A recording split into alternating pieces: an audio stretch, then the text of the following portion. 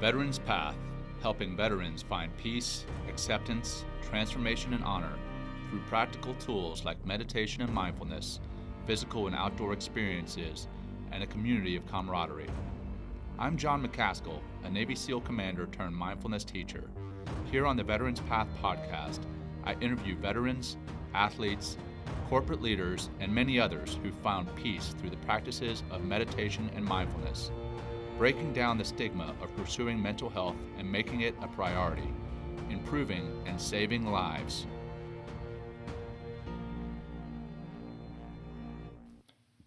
My guest today is Dr. Kate Tumulty Felice. Kate started her career as a detective in her county's prosecutor's office. She investigated cases such as homicide, sexual assault, child abuse, and narcotics offenses. While she loved her job and helped others in that way, life continued to drive her toward teaching, and eventually she decided on a path that is more proactive than reactive. She has taught at various levels before settling into higher education and teacher preparation. She believes that learning is a reciprocal process and should be fun, engaging, and inclusive no matter the age level. She is currently working on legislation and other initiatives to promote an integrative and holistic approach to prioritizing well-being in all facets of schools, organizations, and advocacy. She has served on various college and community councils and committees and has spoken nationally on issues including anti-bullying legislation, mindfulness and holistic health for kids, resiliency and adverse childhood experiences, or ACEs. She is a single mother of 2 kids, a 14-year-old daughter and a 12-year-old son. So between family, work, and community, she has a full plate. We're going to learn a lot more about Kate, her previous work in law enforcement, her current work in education, and much more in this episode of the Veterans Path podcast. Welcome to the show, Kate. Thank you. It's good to have you with us today. How's Jersey been treating you? Aside from the weather, it has been just fine. Thank you, and it's really good to be here. I'm excited. Yeah, well, again, thanks for being here. So, we're recording this here on December 10th, and I guess at some point it gets a little stale to talk about what you did for Thanksgiving, but I'll ask you, and I promise you'll be the last guest that I ask this. How was your Thanksgiving? It was eventful and interesting. I had a big plan to make a huge dinner for my family, and my heater broke and my oven broke both the day before Thanksgiving. Don't know what happened or how life managed to do that, but we managed. We winged it, which is much how life goes in my world, and we made it work. And it actually ended up being a great holiday. So thank you for asking. What did your winging plan consist of? How did you wing it? Fortunately, my sister doesn't live far, so it was kind of running around the corner with a big turkey in a pot and saying, "Can you please put this in your oven?" So, yeah, nice. It was interesting. How about yours? How was your Thanksgiving? It was very low key. We actually ended up just eating with neighbors across the street with a last minute plan. My wife and I, we've got 2 little ones, and we decided that we were going to make it very low stress. And as a matter of fact, we were just planning on just saying thanks and not even having a big meal. And then our neighbors across the street invited us over at the last second. So we got to enjoy the meal without any of the prep or the cleanup afterwards. So it was very nice. So before I get into our questions, I'm trying to start every show by letting our listeners know what we do at Veterans Path, and then further why we're doing this show specifically. So Veterans Path, we introduce veterans to meditation and mindfulness, typically in outdoor settings, so they can rediscover peace, acceptance, transformation, and honor. And that's where the word path in our name comes from. And the point of this podcast specifically is to make people more aware of what we do to increase support and attendance at our retreats, while simultaneously reducing the stigma around seeking mental health support. So listeners can directly support Veterans Path by clicking on the support button on the podcast or by visiting veteranspath.org/donate. Okay, that part out of the way. We'll get into our questions, Kate. So I covered your bio in an intro that was pre-recorded, and I've covered your professional background where you stated kind of what you're doing and what you've done, and which is a ton. And I briefly mentioned your family. Before we kind of get into that professional background, what small details would you like people to know about Kate Absolutely. Thanks. Well, I'm usually a fly low under the radar kind of person. So I'm not used to this format, but I appreciate it because this is really my passion, and what my hobbies are, if I have any, are more work, but I don't consider it work if it's something you really enjoy doing. So I have two kids who are my world, so their life is kind of my life, and in furthering that and using the things that I learn, because my day job, I teach psychology and education, is really just trying to find ways to make our world a little bit better and to show them that this can be a better world. So I think a lot of my hobbies are what they're doing and trying to point them in the right path. And I think by doing that, you end up in a better path too. So that's kind of how I stumbled along the work that you do. And I seek out, when different things happen to you in life and your training and your experience starts to align you with things that make sense to you, it gives you your hobbies. It builds them in. You share those experiences, and that's how you make your contacts and figure out what you like to do in this world. Right, right, definitely. I love that. And one of the professional pieces that we're going to get into is kind of how you and I connected. But before we get into that, I wanted to discuss your professional life as a major crimes and narcotics detective. How did that start? And why I did got that into start? that kind of by accident, really. I thought that I wanted to be a lawyer at some point. So I figured, let me have some experiences as I'm going to college. And I knew I didn't want to be a police officer. I think it's a wonderful job. My dad was a police officer. He was actually shot in the line of duty. He lived, but our family and he lived with the repercussions of that. And that's part of the inspiration for what I do, and what inspired me professionally was what somebody goes through and what happens in how you deal with that and when you don't deal with that. So to answer your question, I kind of thought, let me try this, a different route. I still was fascinated by, serving and protecting people. And so I thought, while I was in college and pondering law school, I'd do an internship. And so I did an internship at a prosecutor's office, and I saw what the detectives did. I kind of missed the part where they had years and years of experience, and I was too young and naive to realize I didn't have those things. So I threw my resume in and happened to be in the right place at the right time. And at the age of 21, became a detective in a major crimes unit, working in homicide, suicide, a lot of sex assaults and assaults against children, which also has been a lot of my inspiration. And then I was done a little stint in narcotics. So I kind of ended up there by accident as a very sheltered young kid who didn't know what I didn't know. Did you have to do any type of police academy to go into that?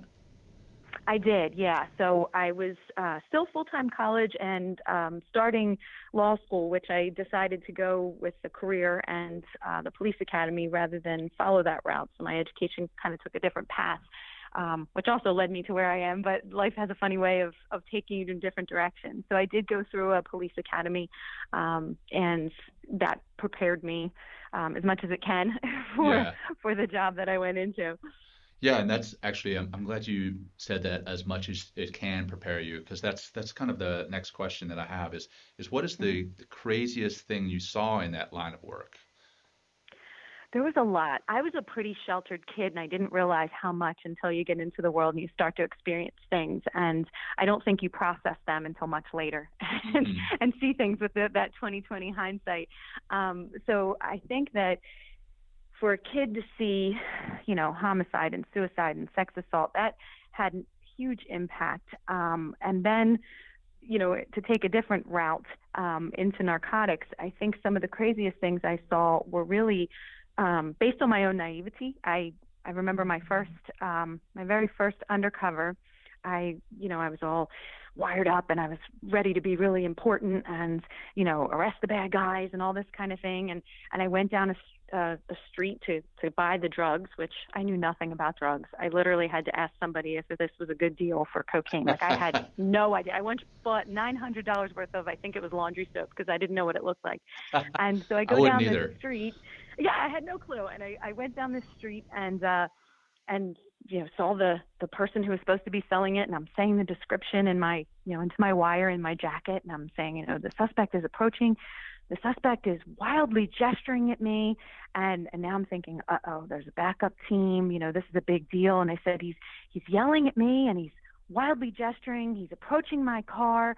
And I'm really ready to key everyone in until I realize that what he's saying is, you're going the wrong way on a one-way street. That was on me. And he was so kind. Listen, I got to say, there's a fine line sometimes between who's good and who's bad, or who's a good guy and who's a bad guy. And I think a lot of that has to do with life circumstances. And couldn't have been any nicer. Came up to the car and said, honey, the cops are going to come if you keep going the wrong way on this one-way street. Yeah. But this was the suspect that you were looking at. Yes, it was. Wow. Indeed. That's the wild. suspect who helped me out, so I guess I didn't break that law anyway. Yeah. So, yeah, it was interesting. And a lot of my experiences went that way with my, I guess, naivety propelling me towards learning more. Yeah. Or at least trying to. So you mentioned, the processing of seeing some of the things that you saw at a young age. I'm sure that was disturbing, maybe changed your perception of humanity. Did you struggle mentally with that work at all? And if so, what did you do to cope with what you saw and how it affected you? Absolutely. I think in the moment when you're surrounded by everyone and you're in the experience and you're trying to fit in and make sense of that world, you don't really fully process it. It's almost like there's a built-in defense mechanism, maybe like a blend of denial, fight or flight, even the exhilaration of what you're experiencing. But I think it's later when you're alone and it's quiet and you're tired. And sometimes it's that soul aching tired, but you can't rest. And I don't know that you put words to it or really understand what you're coming down from. But I think it's in that separation of that experience that there really aren't words to describe it. And you feel like people wouldn't understand it anyway. And you really don't even have the desire to explain it. And I think that's where the struggle most came in was I don't think you even realize that you're trying to cope with something. Mm-hmm. And later in life, I've had other experiences that have been that impactful. I found out that my mom was terminal and my marriage was over in a day. I've been through, seen some different things in the world that, when you see things that happen to kids, I think that hit me a lot harder. And whether it's, job related, life related, or often both that impact, I think you go into that survival mode and you don't realize you're not really coping at all. Right. So it's taken some perspective to, and so it's a struggle every day to kind of, and I think it is for any of us to look, that in the face and not push it aside. So I think I struggled, and I think part of the coping is realizing that you're struggling, if that makes sense. Absolutely, it does. And I think that's where a lot of the military struggle actually is, that we're taught basically to kind of put our feelings aside, put them in a box, deal with those later, and that later never comes, and we don't process it until we maybe are 5-10 years down the road, or maybe we're getting out of the military and now we've completely changed our path, and now it's time to process it, and we don't even know how to process it, and it starts to affect us in ways that we never saw coming, and that's really one of the reasons that we at Veterans Path do what we do, is give veterans the tools to process these emotions that they're going to experience down the road. Whether it's mindfulness or meditation, whether it's yoga, whether it's just being at peace, there's a whole lot of tools that we're helping to get veterans through that processing phase. Absolutely. I think that's why it's so important, because we realize partway through our lives we're existing, we're not living, we're just getting by. Right. And those tools are hard tools to grab sometimes, but once you have them, I think it changes everything. So what you do is really important. Absolutely. So I brought you on the show because you have a compelling story in both your past and what you're doing now. But before we get into that and what you're doing now specifically, I just want to take a second here to put in a quick plug for our sponsors. All right, welcome back. Getting back into our questions here with former major crimes detective turned educator, Dr. Kate Tumulty Felice. Now, Kate, you've transitioned from being a major crimes detective to being an educator. When, how, and why did that transition take place? Yeah, that. So I was in law enforcement for about 5 years or so, maybe a little more, and I continued teaching. I was teaching at the police academy. I was teaching in schools, doing some programs. I used to have a DARE program in schools, and I put that in some schools and wanted to be a part of it. And I even taught Sunday school. I just really loved teaching. And sometimes life propels you towards a path, and you're still thinking you know what you're doing, so you follow the one you're on. And I had an opportunity to get a master's degree through the state police. They had a graduate studies program. So I thought, well, I'll do that because I can do it while I'm working. And I did love the job I was doing, but I also had this passion, and I had always kind of played around with the idea of being a teacher. And I liked the idea of being proactive and helping people sooner, before, more so than reactive, when your chances change, or your experiences changed. So I did, get the master's, and it happened to be just the way life is kind of funny in education. So I thought, all right, life, I hear you. You're trying to give me some signs. I guess I'll listen to a few of them. And my own personal life kind of aligned well with, let me try a change while I can, before I had too many huge responsibilities and that kind of thing. So I thought, I'll try it for a year and I'll come back. If I hate teaching, it's not the path for me, I'll come back. And it's been a lot of years and I haven't gone back. So propelled me in a different direction. So I've taught at different levels, middle school, high school, and then was adjuncting in college, and have settled into the college environment for the last 10 years, full time. And this given me a lot of opportunities to still work with the populations I mentioned, because there's so many parallels in terms of the long-term consequences of exposure to challenges that we all face in life between a lot of those vulnerable populations, whether they're veterans, whether they're police officers, whether they're kids, that we have these outcomes when we deal with stress, or we try to deal with stress, and they're not that far apart. And I think that's kind of put me to where I am professionally right now. Right. And one of the things that we spoke about a few weeks back, since you talked about those long-term outcomes, those long-term health outcomes, one of the terms that you used was ACEs, and that was actually not an acronym that I was familiar with. For the audience, that's Adverse Childhood Experiences. Can you explain for our audience what ACEs are and what the long-term health outcomes are? Sure, absolutely. So I kind of, years ago, stumbled upon the idea of ACEs when I watched the TED Talk by Dr. Nadine Burke-Harris, who kind of came upon this research as well on adverse childhood experiences. And the research really was a study done, and it looked at different variables that they considered adverse childhood experiences, things like physical, emotional, sexual abuse, household challenges, things like domestic violence, substance abuse, mental illness, parental separation, incarceration, neglect, that kind of thing. And had, I think it was about 17,000 people take this study to see what their ACE score would be. And the higher the score, they found, was dose specific across the lifetime, meaning the higher your ACE score, or exposures or doses of adversity, the higher your long-term rate of heart disease, cancers, depression, suicidality, and just to name a few. Wow. And yeah, and so when they first looked at that, they figured, okay, you have a tough life, and so you have a stress because of that life, probably Sure. some coping mechanisms that are less than healthy, and so that's why. And they found that there's more to it than that, that really it changes how your development occurs. It changes having these adverse experiences changes your gene expression and you on a cellular level, long term. So it really is, it was kind of, life changing for me to think that I knew that these experiences that people face, whether it's, like I said, veterans, law enforcement officers, first responders, kids.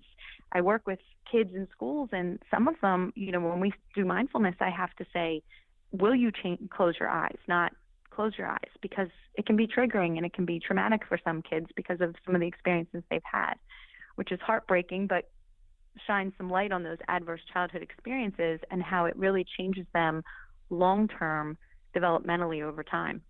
Wow. Yeah. I mean, that's definitely things that we, as I guess, general population, I'm sure, take for granted.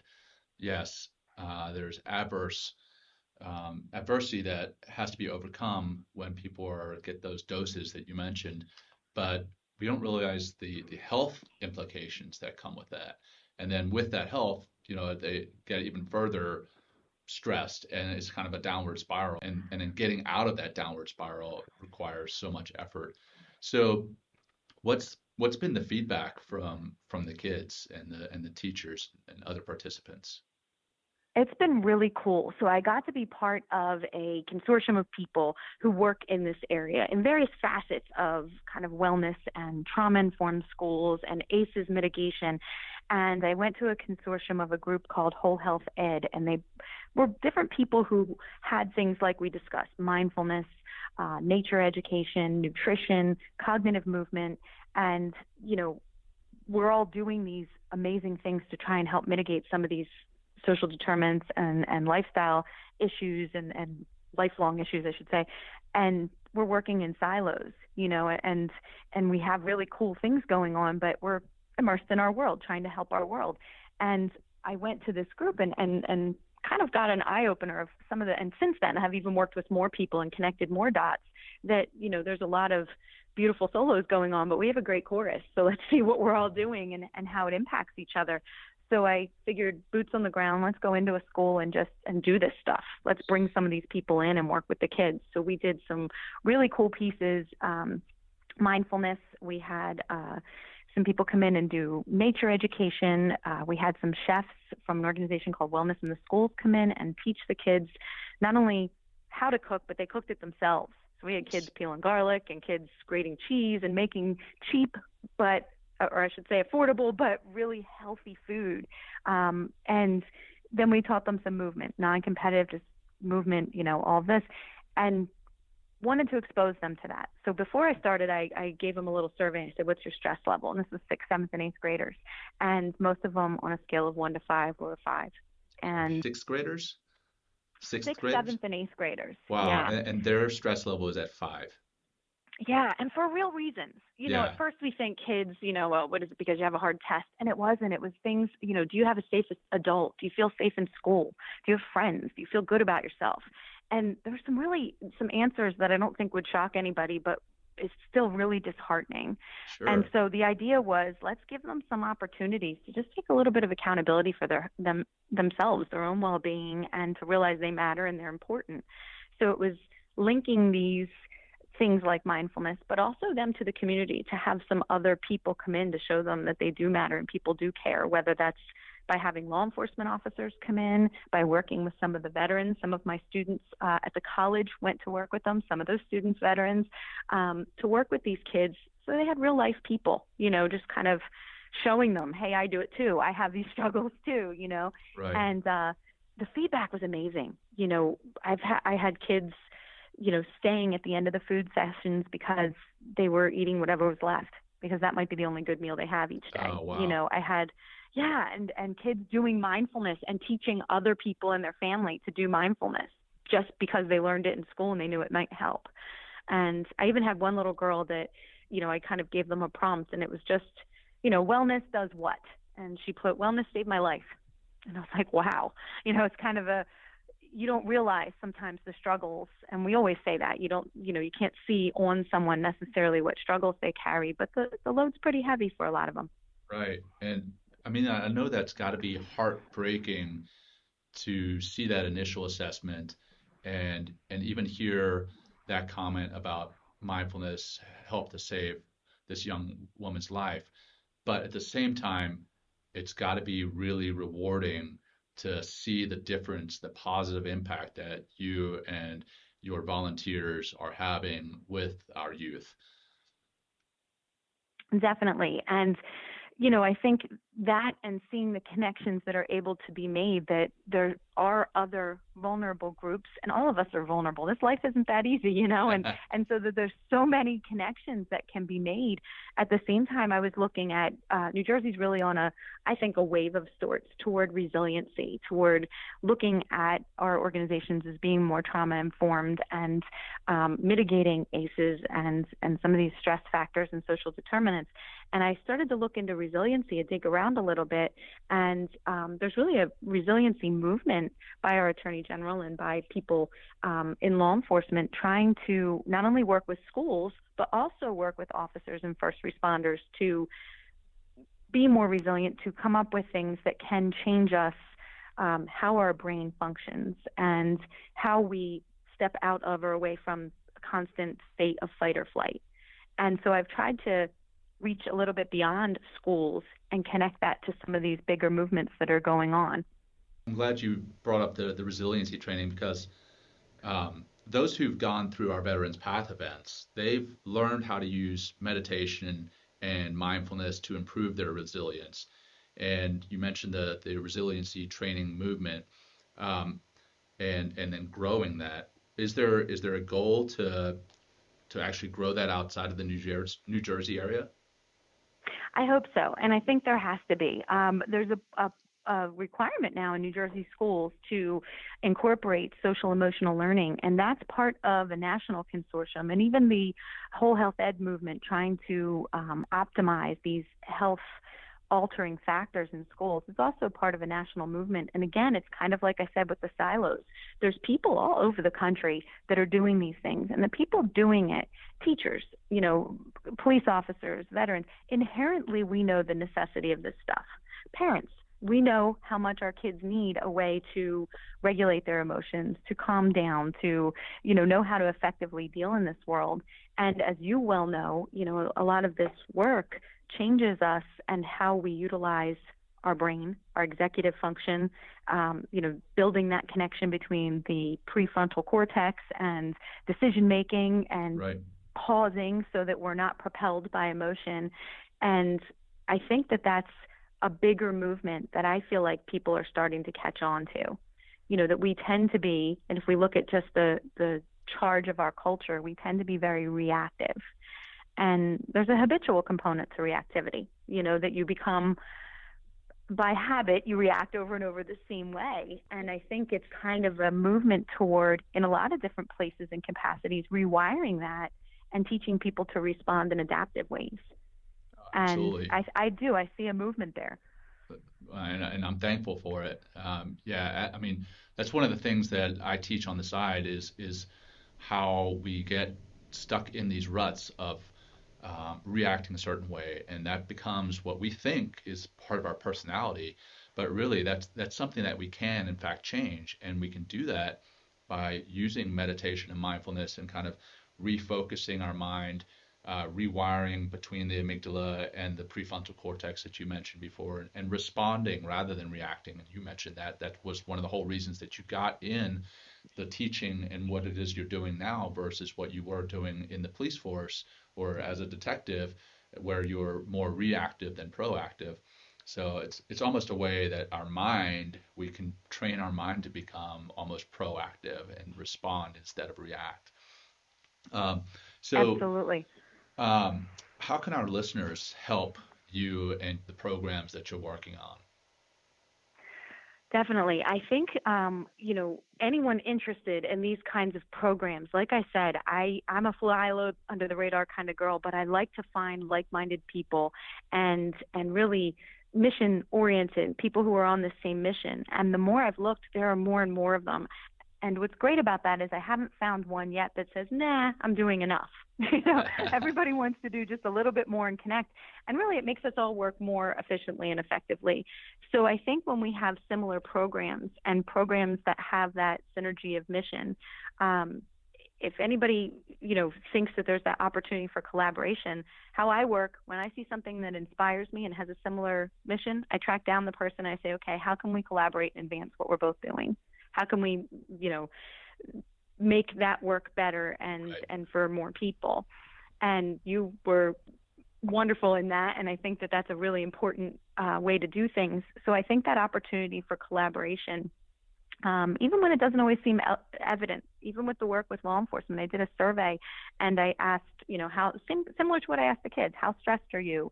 And would you participate in resiliency training that included mindfulness, that included nutrition? And almost 90% of the respondents, almost 200 respondents said absolutely. Wow. And when I added on, would you work with kids? I think it was 92% of respondents, kids on mindfulness, kids in nutrition. Yup, I do that too. Nice. So I think there's that want to do it. And if I am a dot connector, that's one thing I would look for help. And I would say, let's keep connecting dots. And if there's a copacetic program, let's figure out a way to connect it. And if it's not exactly me, then maybe someone else who's doing something that, that continues that movement and that kind of thing. So that's one way people can help. And I think, reaching out, always I say to seek out help, but that's a harder thing than to just make it a tagline, So yeah. How? I think we need task-oriented ways of doing that, and the best thing about most of the people I mentioned, including kids, is they're helpers by nature. Little kids always help, how can I help? What can I do? And when you talk about veterans and you talk about first responders and police officers and nurses and teachers, they're helpers. And they want to not always help themselves.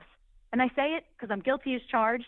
I'd much rather help somebody else than worry about what I'm doing. But there's a Japanese proverb, and I was telling my students this today, that says you can't pour from an empty vessel.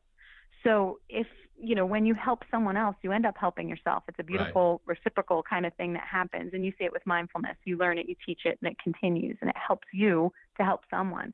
Right. So if there's someone in that helping position, that's why I say seek it out. Like, how can we advance that together, reach out and figure that out? So you mentioned, the respondents on these surveys, and you mentioned also doing an assessment with the youth prior to doing any of this work with them, and they're answering that they were at a 5 of 5, or a lot of them answering that they were a 5 of 5 on their stress levels. Are there metrics or assessments that you do after doing this work with them? Yeah, so I don't necessarily think that numbers and statistics are the way to go, but I do think that data drives programming in the sense that it gives you a buy-in, and sometimes it justifies, you need numbers. If you say, 87% of people did this, it kind of helps someone contextualize the information you're trying to share. Right. So I just kind of wanted to capture that data for myself, really. I kind of ran in hot off the presses with a survey to say, well, at least this will tell me if I'm doing it right or what I need to tweak or change, and what things the kids really respond to and what doesn't resonate so much. And then when I saw that there are so many similarities between the health outcomes in other aspects of resiliency training, I thought, okay, well, what other data can tell me something? Who else is really stressed and what helps them deal with it? Right. So, there's a lot of research out there, newer on a lot of these interventions that we're talking about, but that yields some really important information that I think tells us something. At least, even when I give a test in class, I say it's not pass fail. It just illuminates something to tell us what we need to do next. Yeah. And that's really the goal with a lot of this data, is to say, okay, what is this telling me, and now what? So as far as what you do in your personal life to cope, and I know we talked about coping from what you had seen when you were a detective, do you personally employ any type of meditation or mindfulness practice in your life? Absolutely. And it's funny because I had to I had to walk the talk and talk the walk, because I continued to say these things are important, but I'm always constantly moving, and I wasn't doing them. I was saying everybody else should, but I wasn't doing them myself. And that's a great thing about kids. They pick up on authenticity real quick. And so I kind of knew I couldn't sell it if I wasn't buying it myself. So I went to some of these trainings, and I got down on the floor with the kids, and I did mindfulness. Nice. And, I felt good. I felt better. I was just doing some breathing, and, I'm constantly living in the next moment. And I think that's part survival, part the patterns we discussed before. You keep repeating a pattern until you decide to stop, I guess. And And it's not a practice that I had to adapt it to me. I'm never going to be a person who can sit down and sit still for a half hour. But while I'm driving in my car, I do mindful breathing. And Yeah. I'll have, if my kids are in the car with me, I'm like, all right, guys, come on, let's take a few minutes and, we'll do 4 square breathing. Yep. Or with little kids, I do starfish breathing. And I sit in my office as I'm trying to do a million things in between classes, and I stop and I make myself pause and be in just that moment. And I've translated that not just to sitting and doing a breathing exercise, but when I'm at my kids' practice or when I take them out to do something and I have the phone beeping and I'm thinking about 10 other things, I have to stop and do that same pause to just be where I am and appreciate that moment that I'm in. Right. And a lot of that mindfulness and that movement comes back to gratitude and the ability to just appreciate where I am right now. So that's really become my practice. And to be quite honest, my challenge is to how do I pause and just non-judgmentally look at where I am right now and what I need to do and be okay in that. Right. And I think that's the key. You hit it with the non-judgmental piece. You know, a lot of people try to be present in the moment, but then when they are present, they're like, well, this particular moment is painful, so I want to get out of it. Well, Right. being in a painful moment doesn't mean it a bad thing. It just makes it a moment that you're aware of, and you're aware of the pain. And in even experiencing that in and of itself, you can increase your ability to deal with pain, your ability to deal with hard feelings, hard emotions. You touched on your children and you're doing some of these drills with them, the 4 square breathing and the starfish breathing. For our audience, can you tell us what that is exactly? Sure, absolutely. And they're on similar principle and they're very simple. And I think for kids, you need to keep it simple and keep it, if you get too into explanations, I feel like I lose them. So it's just kind of that, breathe in for 4, hold it, and you can trace your finger because a lot of kids need that sensory processing to go with it. But breathe in for 4, hold it for 4, breathe out for 4, hold for 4. And just you can do the same thing tracing your fingers. Breathe in as you go up one side of your finger, breathe out as you go down the other side, and hold your hand out in front of you. Or a star. We just did a holiday program in a local school, so we used a star and breathe in on one side of the point of the star, breathe out on the other. And it just kind of guides you to take a breath, slowly breathe. And I need that practice a lot because I'm talking a lot when I teach, and I like to do more activities. And when you just kind of take that moment and it guides you in a sensory way, for kids, I think it seems to resonate. And honestly, it does the same thing for grown-ups.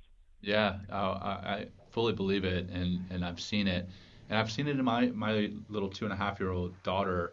I haven't done the starfish and the visual box breathing or 4 square breathing as you called it, but I've had her just take a deep breath and then breathe out as though she's blowing out a candle, and that's if she's in her terrible twos, kind of in a tirade of some sort, I will have her do that, or my wife will have her do that, and you can totally see how that brings the whatever was escalating completely down, slows things down for her and for us, because as she's getting further and Absolutely. further irate, we're getting more wound up.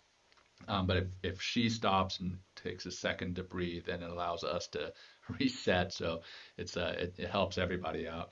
So coming up on the end of our show, what's one thing that we maybe haven't spoken about that you wanted to make sure we addressed? Well, I think we've touched on a lot of it, and I think that concept you just said of, practicing the pause, I think that translates and kind of transcends through every application that we're talking about, regardless of what career and in what path. And I think that's part of how we connected is, you know, having worked with veterans and having worked with kids, having worked with first responders and people in different professional capacities, we all need and we all function better practicing that pause, whether you're doing surgery or shooting a weapon or taking a test or whatever it might be. And I think that when we do that, I think it creates a different culture of how people express their emotions and of how people treat others, which is, I think, it all becomes very reciprocal in the sense that a lot of what people are complaining about in the way our world is today is because of that reactivity. So I think that's a big, important piece of it, to see that interconnectedness between different organizations and different applications. I think that's part of it. And I think, I think service is kind of humility with a purpose. And like I said, I like to stay humble and stay low, but whatever I can do to connect that is really the key, and why I wanted to talk to you today. And I really appreciate your time. Yeah. And I think we pay it forward when we do that. And that's really my goal, is to find other like-missioned people who are doing these things. Keep doing it. It's great. And it is changing things. And then let's connect and let's do it bigger and better. Well, yeah. So if people do want to connect with you, how do they go about getting in touch with you? Right. So I think probably the easiest way is through LinkedIn. I mean, that's a good way to connect business, and through message, and then to follow it up with whatever method of communication is most effective or desired after that, in terms of email or whatever else. But it's Kate Tumulty Felice on LinkedIn. I'm also part of Whole Health Ed, but I think probably the first step is, and through my email here at the college, the first step is probably LinkedIn, and then figuring out which way to proceed from there.